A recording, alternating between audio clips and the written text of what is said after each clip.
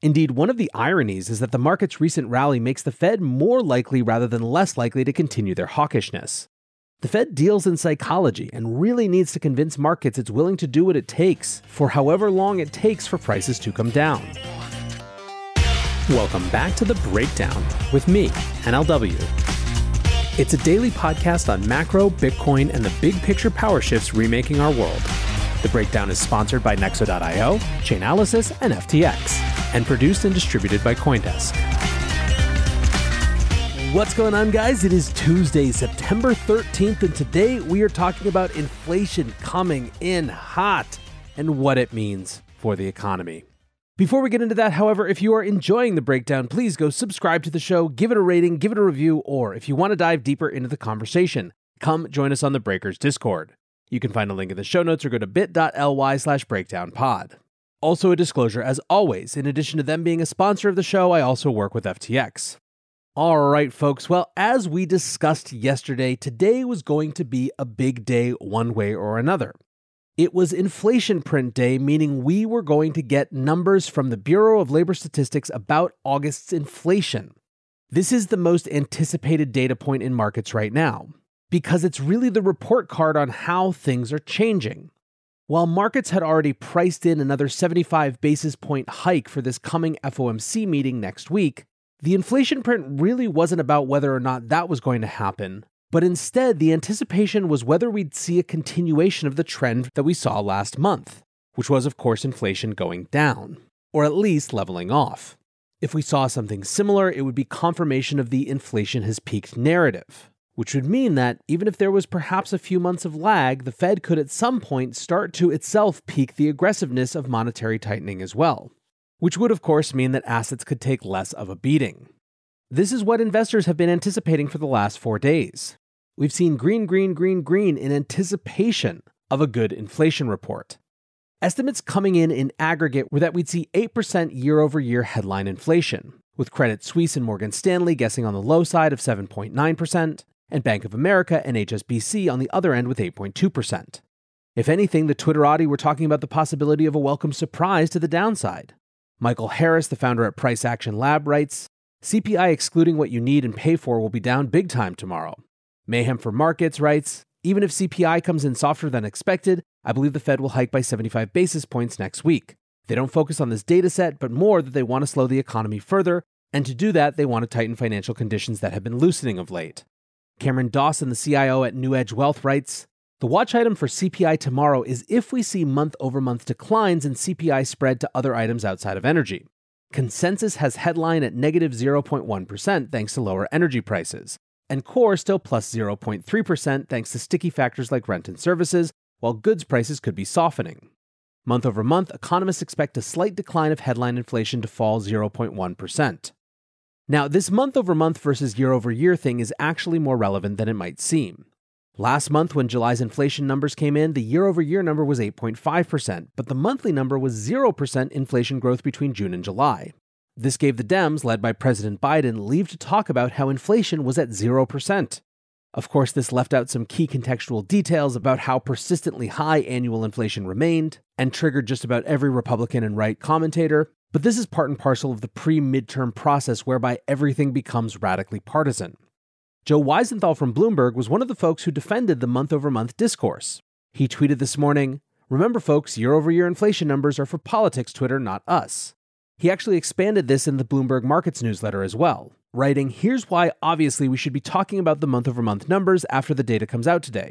The trillion-dollar question in the economy is whether inflation is slowing down. Comparing August 22 to August 21 doesn't help you answer that question at all. That's just too long of a time frame to tell us anything useful about what's happening in the economy right now. Last month was rare in that one measure of inflation showed cooling while the other one was hot. This is unusual. But again, only one of these measures actually tells you something new or interesting about the trend now, and that's the sequential number. So that's obviously the crucial one to look at. And all that being said, what really is going to matter probably is the sequential core number, since we know that gasoline prices are plunging a lot. What's actually going to matter for the Fed and markets, and probably even politics, is whether a disinflationary trend is emerging ex-gasoline. Macro Alf agreed with this main point from Joe about what matters to the Fed. Last week he wrote, the more volatile items, e.g. used cars in the CPI basket, are declining, Supply chains seem to be easing, and gasoline prices retracted a bit. So yes, inflation is likely, quote-unquote, peaked. But for the Fed, it's all about month-over-month core inflation now. So what happened? Well, a surprise to the upside. The report came in hot. Headline inflation was up 0.1% month-over-month, and core inflation was up 0.6% month-over-month.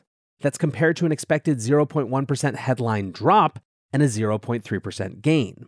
So instead of month-over-month inflation decreasing, we had a slight increase in the headline number, and in the core number, the increase was twice what economists expected. Year over year, headline inflation was 8.3%, which was down slightly from 8.5% in July, but above nearly all economists' estimates. Core inflation was up 6.3% annually and 0.6% monthly, as I mentioned a moment ago. Core inflation was up 5.9% in July, and economists expected core inflation to be up 6.1% instead of the 6.3% we got in August. Now, as you might imagine, markets reacted instantly. Bitcoin was down between 4 and 6%, ETH down 7.5%. Stocks were down more than 3%, coming close to reversing gains from the 4-day rally, and NASDAQ was down 4%. Alex Kruger wrote dreadful core CPI numbers. The 0.3 month-over-month miss should delay any Fed pivot by at least 2 months. Short should have it easy for a while. Buy the dip can wait.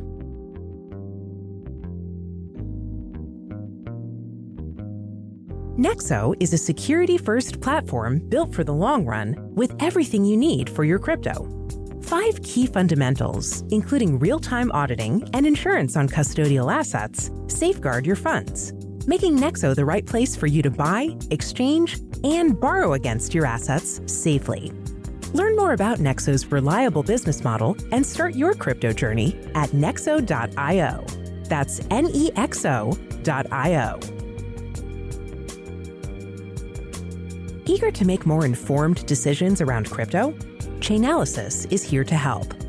Chainalysis demystifies cryptocurrency by providing industry-leading compliance, market intelligence, and investigations support for all crypto assets. For organizations like Gemini, Crypto.com, and BlockFi. Gain unparalleled visibility and maximize your potential with the leading blockchain data platform by visiting us now at chainalysis.com/Coindesk. The breakdown is sponsored by FTX US. FTX US is the safe, regulated way to buy and sell Bitcoin and other digital assets, with up to 85% lower fees than competitors.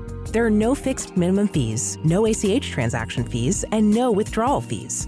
One of the largest exchanges in the US, FTX US is also the only leading exchange that supports both Ethereum and Solana NFTs. When you trade NFTs on FTX, you pay no gas fees. Download the FTX app today and use referral code BREAKDOWN to support the show.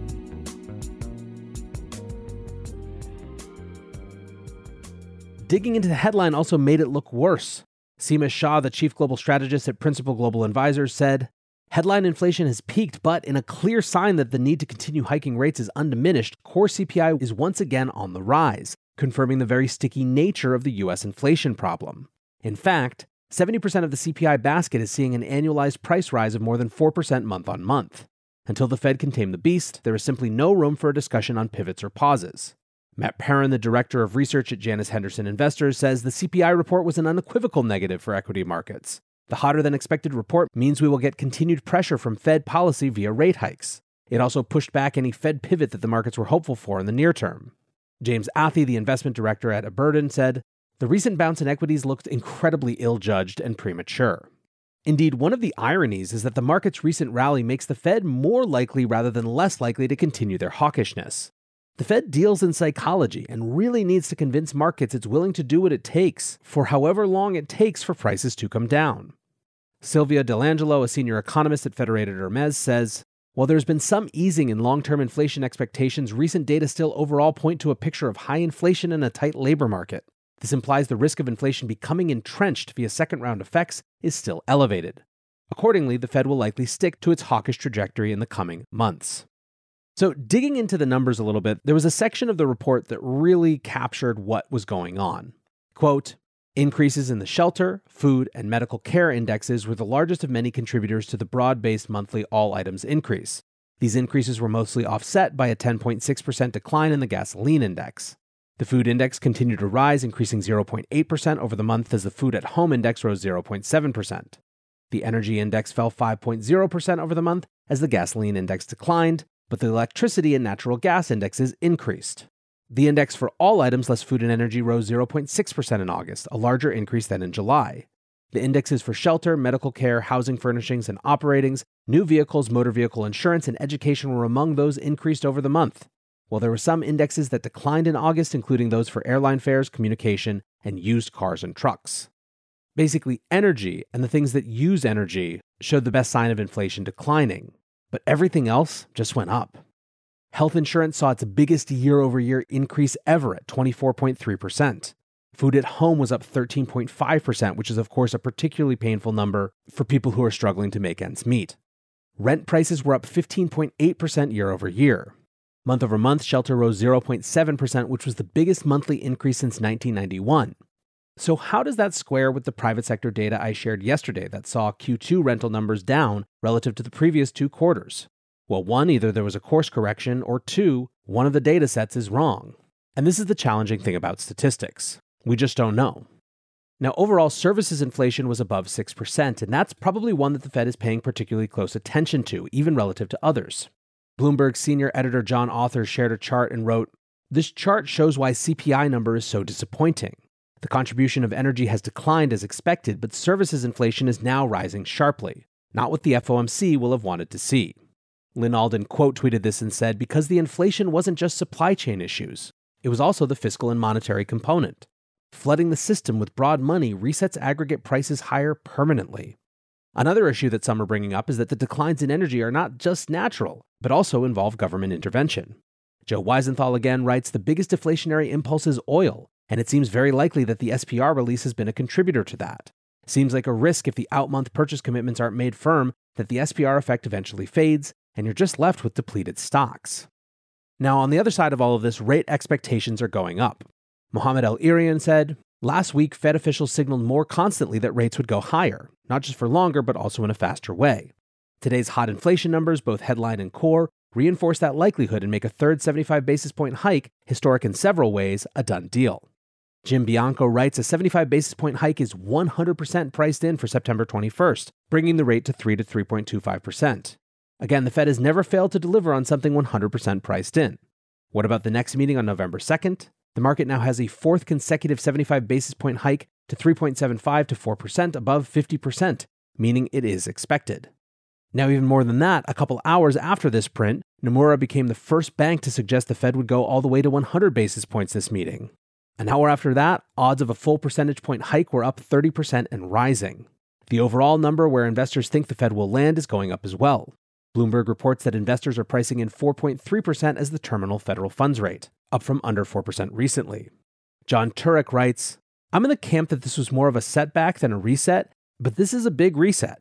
I think the pricing assumption now has to be 75, 75, 50, 25, which is massive shift from the potential of 75, 50, 25 pause. Market now has to bear that adjustment." In terms of the human cost, the average American household is now spending $460 per month more than last year at this time on goods and services. And the real question underlying this is, of course, what can be done? The market is looking to the Fed as the sole vehicle to fight inflation, but it brings up real questions, not about the Fed's commitment, but about their capacity and the timeline. They're living in a media world with constant unceasing pressure to fix this now. That brushes up uncomfortably against the time it takes for macro factors to change. One of the questions that some are airing, even as inflation remains persistent, is will the Fed over-tighten because of pacing issues and pressure? Marcus Obstfeld from the Peterson Institute for International Economics wrote a piece this week called "Uncoordinated Monetary Policies Risk a Historic Global Slowdown." He begins the piece, "Central banks nearly everywhere feel accused of being on the back foot. The present danger, however, is not so much that current and planned moves will fail eventually to quell inflation. It is that they collectively go too far and drive the world economy into an unnecessarily harsh contraction. Just as central banks, especially those of the richer countries, misread the factors driving inflation when it was rising in 2021, they may also be underestimating the speed with which inflation could fall as their economies slow. And, as often is the case, by simultaneously all going in the same direction, they risk reinforcing each other's policy impacts without taking that feedback loop into account." Now, the politics of all of this are very rough, particularly if you're a Democrat. Biden tweeted, "Today's data shows progress in fighting inflation. This month, prices overall were essentially flat, gas prices were down, and wages were up. That's good news for American families. My plan is showing we can lower costs, create jobs, and bring manufacturing back to America. He also said that it would take a little more time. It doesn't really seem like too many people are buying that message. So summing up today, 1, these inflation numbers were a surprise. Maybe they shouldn't have been, but they were. As the Wall Street Journal put it, in light of the drop in gasoline prices, retailers' efforts to clear out bloated inventories, easing supply chain woes, and reports of price declines in everything from freight rates to used cars, the feeling going into Tuesday seemed to be that the report would confirm inflation was in a cooling trend. End quote. Obviously, that's not what happened. Second, as we've discussed, this is bringing up questions about what's really going on and what the Fed can do. Third, it's making us recognize other crappy parts of the economy. The U.S. Census Bureau today also released its annual report on the nation's financial well-being and showed that median household income was essentially unchanged this year. Finally, all of this is increasing the odds of a recession. The Wall Street Journal concluded an analysis of today's event saying, whatever your odds on the danger of the Fed sending the economy into a recession were before Tuesday, they should be higher now. Deutsche Bank, which was the first Wall Street bank to forecast a recession all the way back in April, said, "Our view is that the pessimists will sadly prevail on this occasion." Their reasoning is monetary policy lags, arguing that monetary policy tends to lag roughly a year, meaning this rate hiking hasn't really made its way through the economy yet. Second, a tight labor market, which makes it much harder for the Fed to get its job done. And third, the fact that too much progress in inflation has been on outliers, specifically energy, rather than a broad-based disinflationary trend. So there you have it. Unfortunately, basically the worst type of report to have to give. But it is what it is, and we are where we are. For now, I want to say thanks again to my sponsors, Nexo.io, Chainalysis, and FTX for supporting the show, and thanks to you guys for listening. Until tomorrow, be safe and take care of each other. Peace. I want to tell you about CoinDesk's new event, the Investing in Digital Enterprises and Assets Summit, or IDEAS. The event facilitates capital flow and market growth by connecting the digital economy with traditional finance.